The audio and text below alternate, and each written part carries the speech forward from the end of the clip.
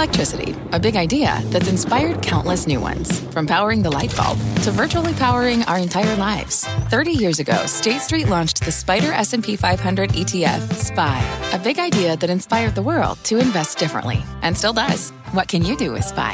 Before investing, consider the fund's investment objectives, risks, charges, and expenses. Visit ssga.com for a prospectus containing this and other information. Read it carefully before investing. SPY is subject to risks similar to those of stocks. All ETFs are subject to risk, including possible loss of principal. Alps Distributors, Inc. Distributor. We'll pick it up right there. I'm Melissa Lee, and this is Fast Money. Tonight's trader lineup: Karen Bynum, Guy Adami, Dan Nathan, and Tim Seymour. Let's get straight to it. We are getting headlines out of the Disney Investor Day. The company's streaming service front and center at this year's meeting. Some staggering numbers unveiled so far. Let's get straight to Julia Borson, who's got all the details. Julia.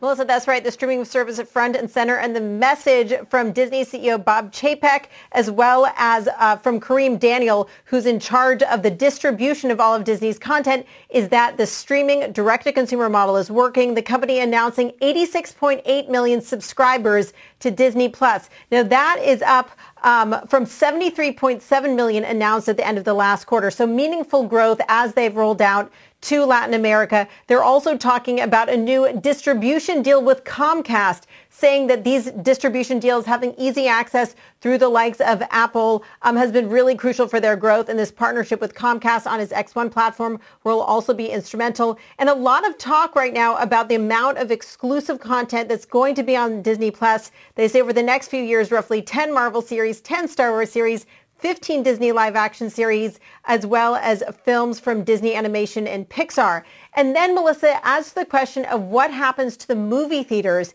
they say the key thing about this reorg is they're able to be nimble and decide which films should go where on a case-by-case basis. So not making any big commitments. But they did say there'll be some films that go into theaters for a window before they're available on Disney Plus. Other films, they said, will be available day and date. That means available for streaming the same time they're in theaters. That might be controversial with the theater chains. We'll have to see. And then they say other films that were intended for theaters, they'll send straight to Disney Plus because that's the best thing for them to do right now in terms of the pandemic. So really setting forth a nimble strategy of distribution, but Disney Plus is really at the center of it. And in terms of the overall numbers, they're showing growth across these different platforms. ESPN Plus, they say, has 11.5 million subs. Hulu, 38.8 million subs, Melissa. It's a 4-hour presentation, as I understand, Julia, so I'm sure there are going to be a lot more headlines you're going to keep us posted on. But in terms of the 86.8 million number sub number, how many of those subs are not paying? In other words, how many are getting it for free? So Disney has always reported paying subscribers. Mm-hmm. Remember, they have a deal with Verizon, but Verizon is paying Disney. So this is not a situation where they have tons of free subscribers who are doing trial periods. They really are able to get people to pay. And I think the key thing here is it's not, Melissa, just about the fact that they have these partnerships, but they also been putting exclusive content on the platform. Speaking of which, they have an animated movie that's coming out in March. They say they're going to be putting it on Disney Plus the same time it's in theaters. Of course, that could be controversial, but it seems like this is the way of the world, and those traditional windows between theatrical and at-home distribution have really been shattered. Is this the venue, Julia, where executive departures could be announced? There have been some rumblings that Bob Iger would depart. He has made comments that he would be willing to serve in a Biden administration. So even though Bob Chapek is obviously at the helm, people are wondering about Iger. You know, I've heard a lot of speculation, a lot of rumors that Bob Iger is being considered for various roles in the Biden administration. One senior executive told me they'd love to see him be ambassador to China. As far as I can tell, that's not going to be coming today. I believe that Disney really wants this to be about the content and about the vision for Disney Plus. Of course, this direct-to-consumer focus of the company is something that Iger has really put forth. But we will be hearing from Iger later in the day. He's going to be unveiling the content slate. So right now, they're talking about the business. CFO Christine McCarthy is laying out some new financial forecasts for the company. And then later on, there's going to be a break. And then Iger is going to be showcasing some of the content that will be the centerpiece of Disney Plus. So who knows? There could always be a surprise. But from what I'm hearing, he's really going to be focusing on the content today. All right, Julia, thank you. Keep us posted. I could be wrong. I could be wrong, Melissa. We'll stay tuned. Julia, thank you. Julia Borston. The stock is up 3% in the after-hour session. The stock is up, by the way, about 32% since this investor day was announced in August. Guy Adami, where do you stand on Disney shares right now? And should it now that it's putting forth this huge slate of original content, get some of that valuation that a Netflix has? You know, although Tim Seymour is our emerging markets expert, he's become our Disney expert as well. And he was early, and usually early is wrong, but in this case it was right, saying that, you know, Disney is morphing itself into a streaming company. Now all of a sudden you have analysts talking about exactly that. I think Wells Fargo raised their price target a couple days ago to 185, citing streaming. You're going to have more analysts probably now, given you probably have, if you include Hulu and ESPN, probably north of 135 million or so subs. It's tremendous numbers. And I guess you're getting the rest of the company at somewhat of a discount. That's the play here. You know, valuation, I think, is a concern because at 32 times next year's numbers, it's clearly expensive to what it was in its history. But you know what? It's not Disney of my father's or your father's Disney. It's morphed into something else. So maybe that 185 price target is right, Melissa. Yeah, that Wells Fargo, that was actually an upgrade also. So not just the price target increase. Credit Suisse also increased their price target, so did Morgan Stanley, just in recent days. So Tim, I hear all this huge slate of content and I think lots of spending. Do you like that as a shareholder?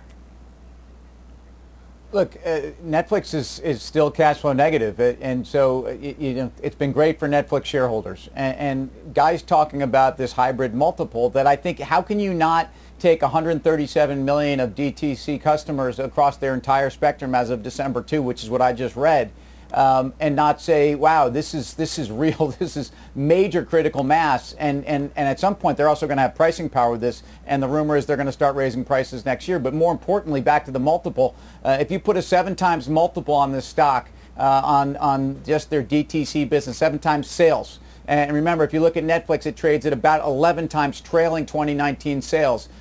So, you know, and then you put the legacy business at 15, 16, 17 multiple, you've got $180 stock. And that's something that I think the street is getting around to. I think these upgrades are buried in this hybrid multiple, which is going to be a sum of the parts of the DTC business and the legacy business. And why shouldn't Disney continue to re-rate? And unfortunately for yes, they're not earning money right now, and they're going to spend a lot on cash, of their cash on content. But that's to be rewarded if you look at the other players in the industry like Netflix. You agree, Karen? I mean, this is a stock that just hit its all-time high in yesterday's session with a major part of its business effectively shut down. Right. So they do get a pass on, parks and hotels. And so they'll get a pass. It sort of doesn't matter how bad those quarters coming up are.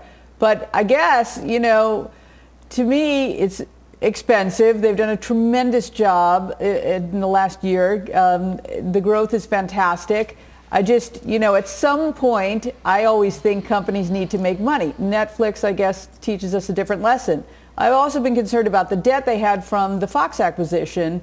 But I guess in a zero-rate environment, it doesn't matter how much debt you have. So I understand why it's trading up. I think that I can't see getting on board here, but I would not be surprised if it goes higher. I'm interested. I don't know how much they'll focus on some of the what we call legacy businesses now. I'm interested if they're going to spend much time on that, or if the whole story now is just going to be all streaming, and that's the Disney story. Well, it seems like that's the multiple or valuation expansion part of the story, which is very important to shareholders. Yes. Dan, when I heard 10 new Star Wars series for Disney Plus, I immediately thought of you and how you'll be glued to Dis Plus.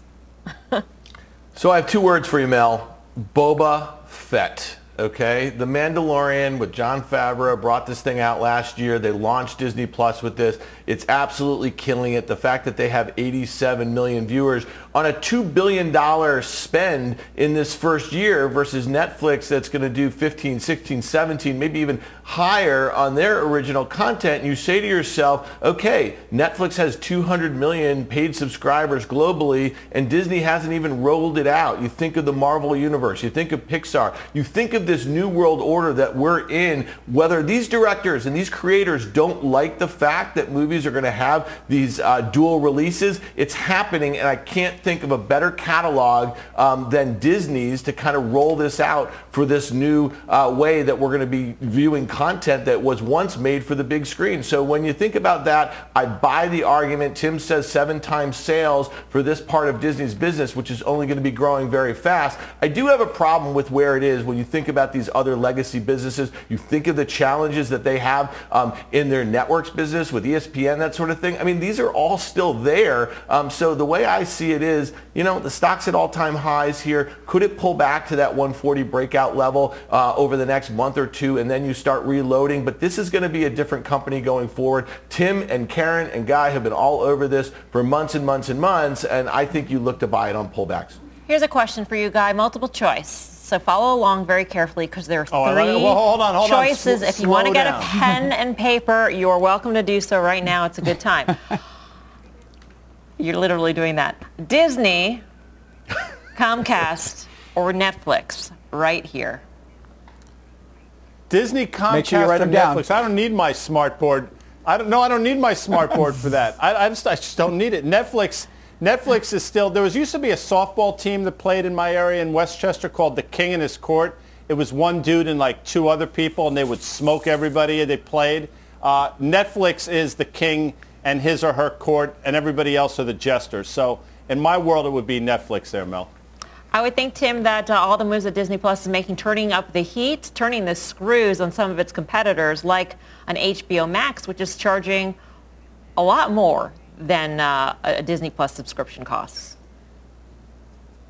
Yeah, and yet HBO Max has certainly helped that AT&T stock over the last couple of days, but they certainly created major headwinds talking about how movies will be running through HBO Max and again, the attack on the theaters. This is one of the big questions for Disney, too. How are they going to handle the feature films? And through this new reorg structure, ultimately, I think if anyone is in a position to do this and stay ahead of everyone is the group with the best studio out there. I mean, Disney Studio, we forget that some of the blockbusters that have been turned out in the last 10 years that have been billion-dollar franchises, and they keep rolling them out. So, I think that Disney has certainly got competition, and I do think HBO Max is an undervalued asset, but I'd rather own Disney over AT&T. All right. For more on Disney's Investor Day, let's bring in Fast Money friend and media mogul Tom Rogers, former NBC cable president and TiVo CEO. He is now the executive chairman of Engine Media and a CNBC contributor. Tom, always a pleasure to speak with you. Thanks for having me, Melissa. In the notes, I see that you think the market is underestimating the risks to this story. Why? 86.8 million subs. That's a huge number for a business that had 0 a year ago. It does, and they've done a wonderful job with subs. But the sub number there, it doesn't reveal everything. I remember once being on the show discussing Netflix and talking about their prospects in Asia. And we said, oh, yeah, but they're going to have a lot of cheap mobile subs. Well, 30% of the subs in that 86.8 number are $1 or less coming out of India. So you got to put that against what their total revenue is, and it brings it down quite considerably. You got to look what they're doing in the U.S. That's a big global number, but they're doing about 35 million in the U.S. They've been at it a year. Peacock's been at it a few months, and it's at about 26 million. So you gotta dissect these numbers. Disney does a wonderful job with presentation and a wonderful job showing how their brand plus distribution is going to end up with some enormously valued asset. And so far, the market's been buying it. But the issue they got to focus on now, and the reason this event is all about rolling out programming, is their engagement with viewers is actually pretty low. The studies have shown that Netflix, Amazon, even YouTube have huge viewer engagement compared to Disney, which is only about 5% of streaming time. So to really get up their pricing, to really have a bright price value proposition that is going to put them in the leagues of a Netflix, they have to get much more engagement. To do that, they need much more original programming. For much more original programming, they're going to have to spend a lot more than they originally said. And that is going to have to be across Hulu, across Star, and of course Disney Plus. So how much they're willing to spend is a big issue here, and that they haven't revealed so far in this event as they talk about programming. Tom, it's Karen. Thanks for coming on today. Let me ask you, when you talk about this enormous growth and value, how do we think about valuing this? How do you value it? Well, when you think, you can't value Disney without thinking about all the headwinds involved with Disney. Disney has more opportunity than any legacy media company, but it's got much more headwind than any legacy media company because it's such a big part of the bundle. Basically, when you got to think that as we go from 100 million a few years ago in satellite cable subs down to something that's in the high mid 70s today, you're talking about $17 of value coming out of that bundle, which they're trading for subs in somewhere in the $6, if they're bundled, $13 range. That's a big trade-off. And those streaming subs are lower margin subs. So they're losing much more per subscriber as they dwindle in the cable satellite world relative to the revenue per sub they're picking up in the streaming world. And they have all the marketing costs of direct-to-consumer in the streaming world, which is a wholesale seller to satellite and cable they don't have. So you can't look at Disney as, wow, it's going to make this transition to streaming and there's no real cost to their doing so. The headwinds are huge. And that I don't think the market is focused on as much because the brunt of those headwinds, although they've been feeling them, haven't hit fully yet. Tom, just quickly, we got to let you go, but I got to ask you this multiple choice question, which I posed to Guy as well. You're also free to break out a pen and paper. I don't think you need to, though. Disney, Comcast, or Netflix? Which do you like best? I got to agree with the great Guy. Guy said Netflix. Netflix is in a category by itself in terms of global subs, in terms of price value perception, in terms of the rate that it's able to charge internationally, which runs circles around Disney Plus. Comcast next, because it has a broadband pipe coupled with content play. Disney I'd put last. All right. Tom, great to speak with you. Thank you so much. Tom Rogers. We should note that Comcast is a parent company of CNBC. Dan Nathan, what do you think? How do you think about the streaming landscape a year from now? A lot has changed in just 1 year. Yeah, I think Tom brought up some good points about the headwinds for Disney. I'll just tell you this. I cut the cord last year, and I'm using Hulu, and that's how I access my live TV right now. And I obviously have a bundle with ESPN Plus, with Disney Plus. I think there's going to be tremendous opportunities as that cord cutting continues to increase. But I also think it's worth noting that Guy and the great Tom Rogers pick of Netflix. Netflix hasn't gone anywhere in 4 months. If anything, it's actually been rejected above 550 each of the last 3 times it's been there since September. So to me, I think before the pandemic, we were already pricing in what negative growth in North America looked like for Netflix. They might have pulled forward a lot of big demand. So we're going to see what that looks like in 2021, especially as all this competition ramps up, Peacock and Warner, HBO Max, and Disney Plus. So I think there's a lot coming. So I'm not so certain that Netflix is the play right here. All right. Disney shares are up 3.25% right now. The Investor Day presentation continues. We'll bring you any news as it breaks. Coming up, another big story we're following tonight. Airbnb going bonkers in its market debut. Should you book this name in your portfolio? We'll debate that ahead. But first, we've got an earnings alert for you on Lululemon and Oracle. Both shares on the move after reporting results. We'll bring you all the after hours action when Fast Money returns. What's on the horizon for financial markets? At PGIM, it's a question that over 1,400 investment professionals relentlessly research in pursuit of your long-term goals. Specialized across asset classes, but united in collaboration, our teams provide global and local expertise. Our investments shape tomorrow, today. Pursue your tomorrow with PGIM, a leading global asset manager.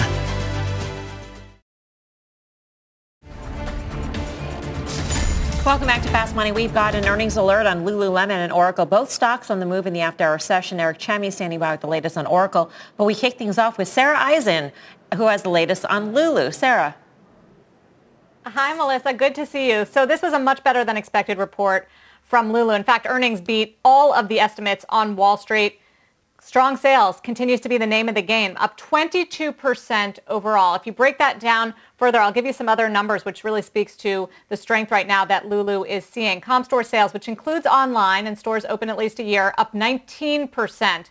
Women's sales, up 22%. Men's only up 14%. CEO Calvin McDonald just talking about that on the call, saying she was quicker to go out shopping after the lockdowns than he was, but that men's is still a key priority and growth driver for the company. Another number that beat expectations, online sales up 93%. The company also gave an update on Mirror. Remember, that was Lulu's first ever acquisition back in June, the at-home fitness company bought for $500 million. It is selling it in stores, says it launched in 18 different stores and online. Mirror costs $1,500, and Lulu says it's going to add about $100 million in sales this year. McDonald also saying it's having a strong holiday quarter. They also said that they gained share in North America, and just often analyst questions about a question about TAM, or total addressable market. Calvin McDonald saying that he believes that they are in the early stages of reaching the total addressable market, pointing to the strength they're seeing in men's, and saying women's is far from seeing its potential, citing new guests coming into the stores and online this quarter, and new innovations like the Cloud Bra, which are doing well. The stock is down after hours, initially popped on the news on the better results. A few potential reasons. Number one, Melissa, they did not give guidance, which may come as a disappointment, just citing the uncertainty around COVID-19. They've been impacted, of course, by capacity restraints in stores and closures around the world. And it's also very high multiple, already trading around 60 times earnings. So that's always going to be the debate on the stock. Yep. Sarah, thank you. Sarah Eisen with the lowdown on Lululemon. Karen, where do you stand on Lulu? I mean, those numbers are just staggering. DTC business up 94%. Up 90. Here's the thing that's so amazing. So DTC is now 43% of their business, and they were able to increase their gross margin 1% while doing so. Everyone else, including Lulu, as they switched to a more online business, actually saw margin compression. So they're seeing margin expansion now. That's amazing. I was a little skeptical of Mirror. If it's $100 million of revenue, if it were freely traded today, it would trade at a lot more than 5 times revenue. So I think also they have bigger sizes, so maybe their total addressable market of women that would wear Lulu is increasing. And they increased their buyback to $500 million. My only problem with Lulu, and I don't own it anymore, which makes me sad, but my only problem is it's so expensive. When it got to about, 50 times the earnings, I felt like, all right, I had to sell it. As great as it is, it doesn't mean you'll pay any price for it. So it's not surprising that it was down. Just the weight of its own expectations were too high no matter what they put out. This was a fantastic quarter. The gross margins were impressive. I mean, 56% gross margin for a retailer. Tim Seymour, where do you stand on this? Well, I like the story, but I think it's too expensive. Again, let's highlight 43% DTC of their overall business from 27% a year earlier. And if you look at those quarterly sequential sales, though, they're extraordinary. I just have to say, does it get any better for Lulu than this? And this is, I think there's a real comeuppance for some of these specialty retailers when we get well through COVID, where these multiples don't have the same kind of tailwinds. And again, they're a big winner. And the men's dynamic, Guy can talk about those ABC pants because I know he's a big advocate. But I think this stock is too expensive. Such a great company, though. It's the underwear, he said yesterday. I'm quoting Guy from yesterday's show. Sorry. But I think that's a question for a lot of these work from home pandemic success stocks, Guy, and that's a degree of pull forward. That's a degree of, is it going to be this good later on? Are people going to want to buy all those yoga pants if they actually have to go someplace? The short answer is I think they can continue on. I mean, maybe the trajectory slows, but 56 times next year's number is expensive. And, the one thing, so I'll see your gross margins, which were outstanding, but operating margins this quarter last year were 19.3%. And this year they came in, I think, at 18.3. Better than the street was expecting, by the way, but operating margins a little lower. Maybe people are disappointed by that. If you're looking for the level to buy the stock, it comes in the form of the October high where we traded up to and failed, 356. I think it probably gets there. And by the way, kudos to Sarah Eisen, who's doing yeoman's work. I mean, putting in the extra hours to just surround the Lululemon earnings. Well done, Sarah. Yes, we always appreciate it. when Sarah graces us with her presence and gives us her expertise. Let's now turn to Oracle. The stock is off its after-hours lows. The company's call is underway. Let's get to Eric Chami, who's following the call. Eric.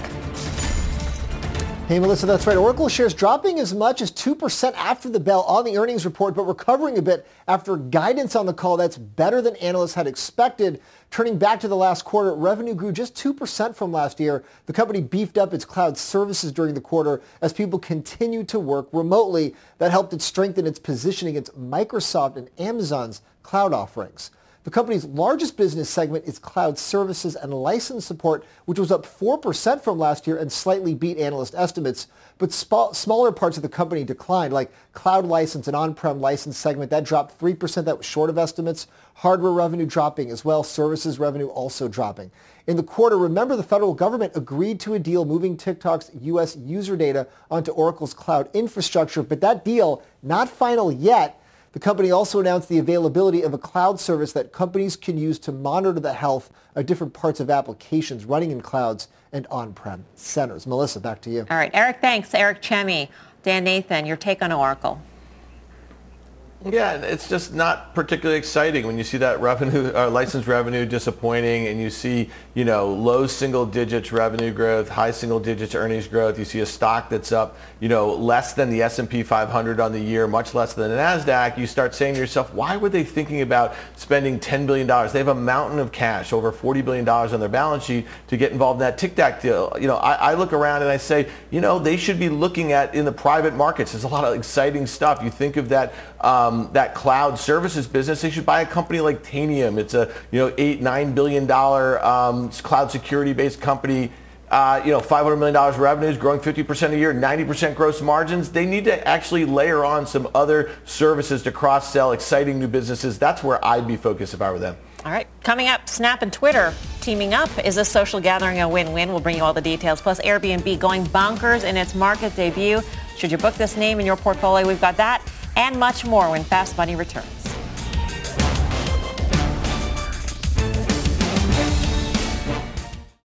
Wouldn't it be great to have all your investment and retirement accounts in one place? Yahoo Finance, our sponsor today, makes it easy. I use it to put my investment account and 401k accounts into one hub and get expert tips that help me confidently manage my money. For more than 25 years, Yahoo Finance has been the brand behind every great investor. Whether you're a seasoned investor or are looking for that extra guidance, Yahoo Finance gives you all the tools and data you need in one place. They're the #1 finance destination, producing a holistic look at the financial news cycle, including breaking news, original editorial perspectives, analyst ratings, independent research, customizable charts, and so much more. Securely link your brokerage accounts for a unified view of your wealth, including 401k and other investments. A comprehensive perspective is what sets apart great investors, and it's how Yahoo Finance ensures you have the insight to look at your wealth in its entirety. For comprehensive financial news and analysis, visit the brand behind every great investor, yahoofinance.com, the #1 financial destination, yahoofinance.com. That's yahoofinance.com.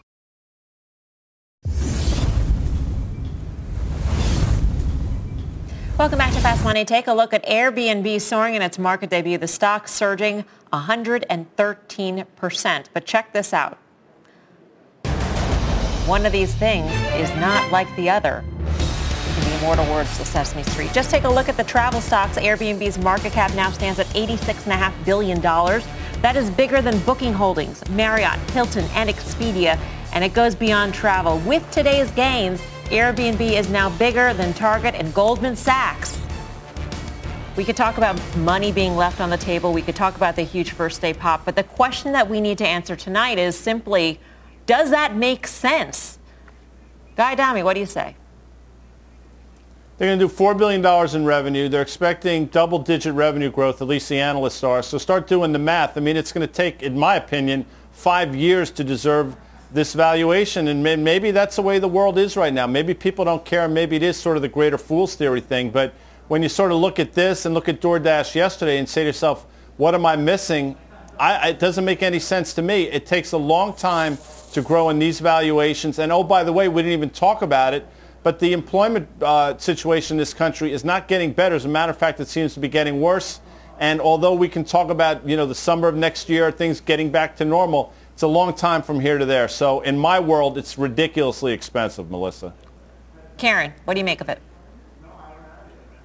Well, one thing that I found really interesting that I didn't notice until this afternoon when I looked at the S1, they actually, the company themselves, or the entity of the company, was not actually selling stock. It was all, it looked at employees and, about hundreds of names of people selling. So I don't know that the company really left any money on the table. And even if they did, they were selling 31 million shares out of, whatever, 260, but whatever the number is, it's something much, much greater. All that having been said, though, it's crazy. I don't get it at all. It's crazy. I mean, it reminds me of 2000, reminds me of, ridiculous first day, things up 1,000% that ended up going to zero. Not that I think this is. There's real value here for sure. There's real value in DoorDash. This much real value, I don't really get it. And that total addressable market, it somewhat reminds me of, in 2000, they would price things by eyeballs. I mean, these other travel companies, they still have a gigantic addressable market as well, and they're not trading at anything close. So I don't get it. Maybe the thought, though, is that Airbnb will displace the business of a Hyatt and a Marriott and the other companies, which it now eclipses in valuation. Dan, can you get your arms around that sort of explanation? Well, it's funny, a few years ago when we saw these gig economy companies really take off, we were really worried about the displacement of a lot of businesses, a lot of workers because of this disruption. And when you think about it, the hospitality industry has, at least the hotel industry has about 2.5 million workers that are, a lot of them furloughed right now, probably are out of jobs. So if Airbnb comes back and they really attack that addressable market, which a lot of people think they do, there's going to be tremendous disruption in our workforce here. Listen, it's a great company. We were all renting houses on VRBO 10 years ago before Airbnb existed. It's not like they invented the space or anything like that. So to me, at $88 billion, it doesn't make a whole heck of a lot of sense. But this is not on the bankers and it's not on the companies. It's on investors who want to buy it here. Good point there. Let's talk more about the Airbnb IPO with one of its original investors. Rick Heitzman is founder and partner at Firstmore Capital. Rick, good to see you. Good to see you again. How's everyone doing tonight? Everybody's great. You still own shares at this point. Have you sold any? I've sold zero. I've invested along the way and awful happy to do it. So I guess that answer sort of answers this question, but slightly different because you got in at a much lower cost basis. If you were to put fresh money to work at this moment in time, would you buy Airbnb stock at $144 a share? I would. I think, differently than some of the stocks you've seen pop recently, Airbnb is really set up for either the kind of the post-vaccination world, post-COVID, where people will be traveling, and they've even built a great business during COVID. And, as you think about consumer brands going forward, Airbnb's become a verb for both hosts and guests. So the ability to build that marketplace and to be part of a kind of a permanent part of the 21st century economy is a rare position. Hey, Rick, it's Tim. Thanks for joining us. Hey, would you say Airbnb was helped or hurt by COVID? And if you look at how they were pitching this deal, they were certainly making it seem as if this was a very COVID-friendly way to travel. The great irony here is that they seem to have benefited from COVID. It really is a great irony. They said if you would have told us in February that Airbnb wasn't going to be a public company in April, we would have been shocked. And if you would have told us in June that Airbnb was going to be a public company in 2020, we would have been shocked. So, originally, especially coming out of the early signs of China, I think the company was tremendously negatively impacted by COVID. And obviously they put in their S1, they had a couple months of negative revenue. They had more cancellations than bookings. But I think as all of us adapted, the company adapted, and now a quarter of its bookings are for 28 days or more. So, this work from home, work from everywhere culture, Airbnb is kind of co-opted, and it's become a work from an Airbnb, and they've captured that part of the market. And in addition, at least when I start traveling for business again, I'd rather not be around people. We don't need a big bar scene or a big restaurant. I'd rather be safe and secure in a place of my own. And I think that plays into clearly the direction that Airbnb was going on the business side. So I think that it originally started out as a very negative thing, and now it's taken advantage of the COVID tailwinds. Hey, Rick, it's Dan. Congrats on another great exit.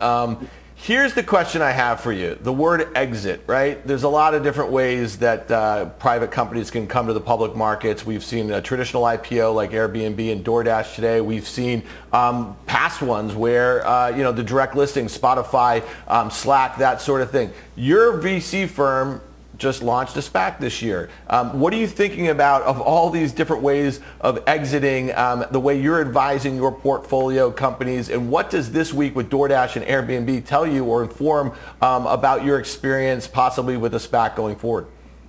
Yeah, I mean, what I think it says is that, the one-size-fits-all traditional IPO doesn't work. I mean, there was a bunch of different games that people tried to play to make sure this worked, but obviously, with all the people involved and all the banking teams and syndication teams, price discovery was broken. You saw Brian Chesky's face when he saw the initial bid. He was shocked. You saw Tony's face from DoorDash yesterday. They were shocked. So I think that, the price discovery and the mechanism of a traditional IPO isn't working for most companies today, and they're looking at alternatives. So I think there's a tremendous number of high-quality companies that are going to go out in 2021. And there's going to be kind of three paths. And I think you're going to see a diversity of ways the best companies go public. There's going to be traditional IPOs where people will still complain about them on Twitter for all the same reasons. There's going to be SPACs, which I think are going to get an increasing share of the best companies who want price and date certainty. And there'll be direct listings, as we've seen a couple great ones this year. Rick, always great to hear from you. Thank you. Thank you. Good seeing everybody. Rick Heitzman of First Mark. We got breaking news here. Let's get straight to Meg Terrell. Meg. Hey, Melissa, the FDA's outside committee of advisors has just voted in favor of Pfizer and BioNTech's COVID-19 vaccine, saying that the benefits outweigh the risk for people ages 16 years and older. Now, the vote broke down to 17 yeses, 4 noes, and 1 abstention. And really, the disagreement there at the end was over whether to include 16 and 17-year-olds here in the vote, just debating how much evidence really is there for them. So the discussion is continuing right now, and we'll see if, they discuss what age group the emergency use authorization they would recommend be issued for. But a favorable vote there for this first COVID-19 vaccine in the United States. Melissa, now this goes up to the FDA, and they make their decision about whether to issue this emergency use authorization. You're seeing Pfizer there up 3%. This is a big moment. The first vaccine potentially headed to market in the U.S. for this pandemic. Mel? This is good news, Meg. Good news coming out of the FDA. Assuming the FDA in full approves the panel's decision, what are the next steps? Because it sounds like the states haven't even decided who would get the vaccine. I mean, Uber CEO Dara Khosrowshahi is sending letters to all the governors saying that he wants Uber drivers to be considered essential workers. Certain things haven't yet even been decided. That is true. The first tippy-top priority group, Phase 1A, has been recommended by a CDC advisory committee for healthcare workers and people who live in long-term care facilities like nursing homes. Now, states can make their own plans. Most of them have said those are the 2 groups they plan to give their first doses to. So once the FDA issues this emergency use authorization, within 24 hours, almost 3 million doses are going to go out across the United States to 636 different locations. So all the states have somewhat different plans for who they're going to prioritize here. And then we are going to hear more about how that CDC advisory committee recommends the next groups. And that is where you're going to see a lot of lobbying for who's an essential worker. Should people over 65 be prioritized first? This is going to be a debate to come. And of course, Mel, Moderna's vaccine is up next week too. So we're going to have 2 vaccines potentially coming out within weeks. But this is a really huge moment here after a long committee discussion today. All right, Meg, thank you. Meg Terrell with the latest good news coming out of the FDA. The first vaccine potentially to be fully approved for emergency use authorization in the United States. We are looking at some of these travel stocks. They're up in the after-hour session, a Delta, a Royal Caribbean, no surprise. Tim Seymour, what should we expect the reaction be tomorrow? I think we've had a big run in reopening stocks, and for a guy that's been pretty bullish on airlines in good days and bad days, so average that out. I do think that you've normalized earnings for airlines are maybe 2023 if you get back that international travel and the business. And at some point, you have to say that we've done a lot of work on the way back. So I don't think we're going to get a very big response on this. I think ultimately, yes, you buy reopening plays when COVID may be seen at its darkest point. And I think we've had that point because, again, the concept of the vaccination has been priced in for a month and a half at this point. So I don't think you run out of these reopening stocks. And I think the trades that we've talked about on the industrial and reopening still work. But I don't think you're going to see a big bounce on this news. Yeah, you see Carnival up by about 3%, NCLH up 2.4%. Dan Nathan, I thought it was buy the rumor, sell the news.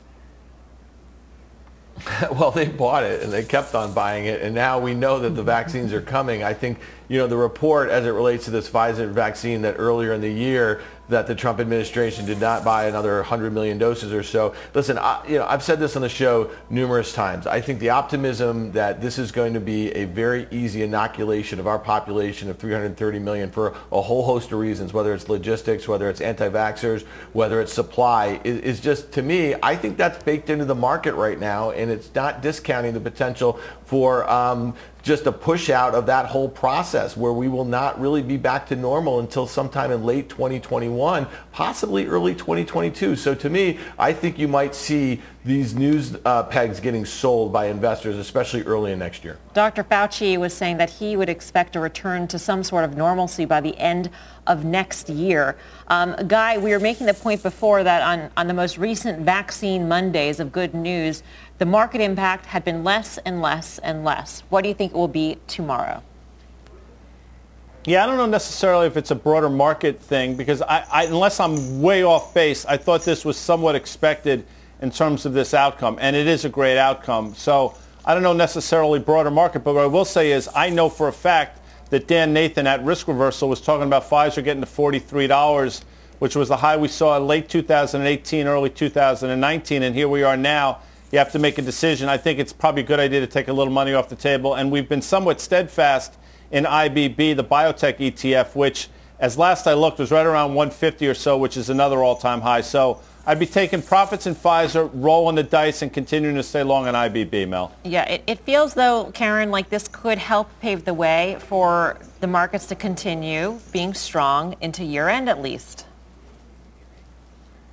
Yes, I think so. I kind of disagree with Dan and the thought of even if the vaccine isn't rolled out seamlessly and even if there are hiccups, that the positive sentiment that comes from it, I think will be enough to keep this market buoyed. And then who knows, we might get a stimulus package. I don't know if that'll happen. But so I do think this good news will continue to be good news for a while, albeit at less and less, bang for the buck every time. I think if the FDA had come out with something different, that would have been obviously far more newsworthy. This was expected. But I think as the population gets inoculated, I think that we'll continue to see positive news. All right, just taking a check on some of the stay-at-home stocks, a Peloton, a Zoom, they're each down about 1% right now. We'll keep monitoring the market reaction as we go along. Coming up, another part of the market that could get a boost from this Pfizer news, energy. It had a big day today. We'll dive into the options pits, take a look at what is around the corner. Stay tuned.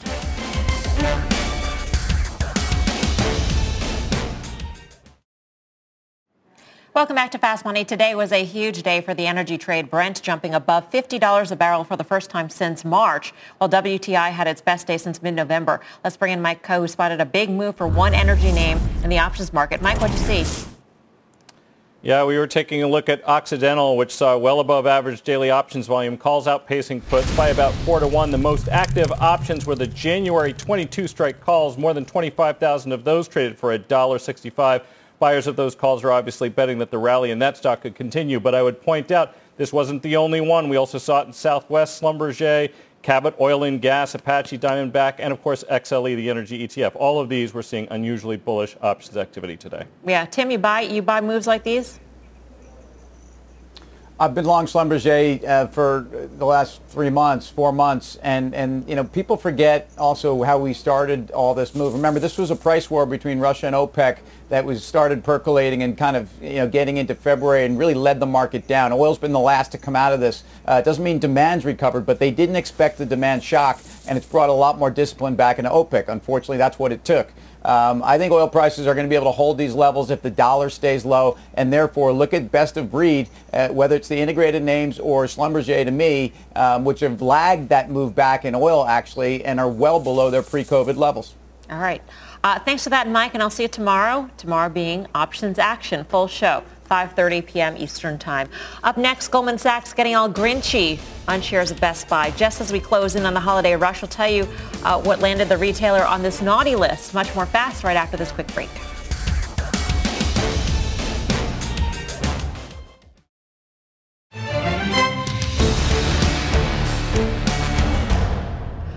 Only 14 days until Christmas. And Goldman Sachs is getting real grinchy on one retail name. The big bank slapping a sell rating on Best Buy, saying its strong 2020 performance will be hard to top. You can head over to cnbc.com/pro to read more about the call. In the meantime, let's get the trade on this. Goldman, the analyst there, makes himself very clear that he likes the company. It's just the stock's valuation. The comps are going to get tough. Tim, where do you stand on a Best Buy? Grinchy is probably the right thing to do, even though this is a company that I'm largely bullish on too. I think you look at that $90 level on the stock, though, and I think you're going to see holiday season. People bought those iPads, laptops, all kinds of Apple gear and phones and printers going into this and throughout the year. So I do think this was one of the great years the Best Buy will see, and I think the stock still needs to correct a bit. Guy, what do you think? We're thinking about creating a countdown clock, Guy, by the way, for not this Christmas, but the following Christmas as well. Starting on like the 26th, right? And just do it every day just to quirk me. Start now. Meanwhile, you're saying Goldman Sachs is grinchy. I know for a fact that when you go to Best Buy, you go there with like a legal pad and you take notes and then you walk out and you buy the stuff on the line. So maybe the reason they're grinchy is because your shopping habits. You ever thought of that? With that said, Melissa, I think 91 makes sense to Tim's point because that's where we topped out back in February, if you can believe it. You don't have a huge amount of EPS growth. It's not crazy expensive. The quarter was fantastic, but maybe the best is in the stock right now. 91 makes sense to me. And just quickly, Karen, the analyst does say he expects good comps to be reported when the company does report its quarter in March. So expecting a pretty good holiday season, but I guess the question is how much pull forward was there and can they top this year's performance?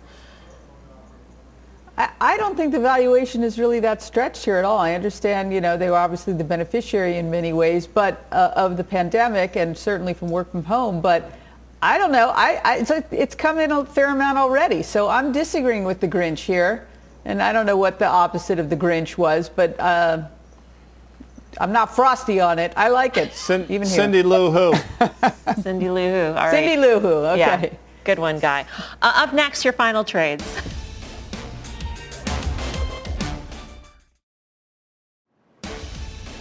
Do not miss the Path Forward Race and Opportunity in America. Look at the economics of the Latino community, including representation in corporate America, education, and entrepreneurship. That is tonight, 8 p.m. Eastern Time here on CNBC. Time for the final trade. Tim Seymour. Yeah, Disney, you want new content. How about the Kardashian family on Hulu and Star? Reason enough to buy it. Disney. Dan Nathan. Yeah, I think a real unsung player in that content war is Sirius satellite radio. I like Siri here. Karen? Well, I agree with Dan on that, and I agree we were talking the halftime call today on Home Depot, which Dan liked from the chart. I liked from the valuation. Lowe's had good investor day, and I like Home Depot as well. Guy? PSX. All right, Mad Money starts right now. This podcast is supported by FedEx. Dear small and medium businesses, no one wants happy customers more than you do. That's why FedEx offers you picture proof of delivery, packageless and paperless returns, as well as weekend home delivery to 98% of the U.S. on Saturday and 50% on Sunday. See the FedEx service guide for delivery information. FedEx Ground service is also faster to more locations than UPS Ground. See what FedEx can do for your business. Absolutely, positively FedEx.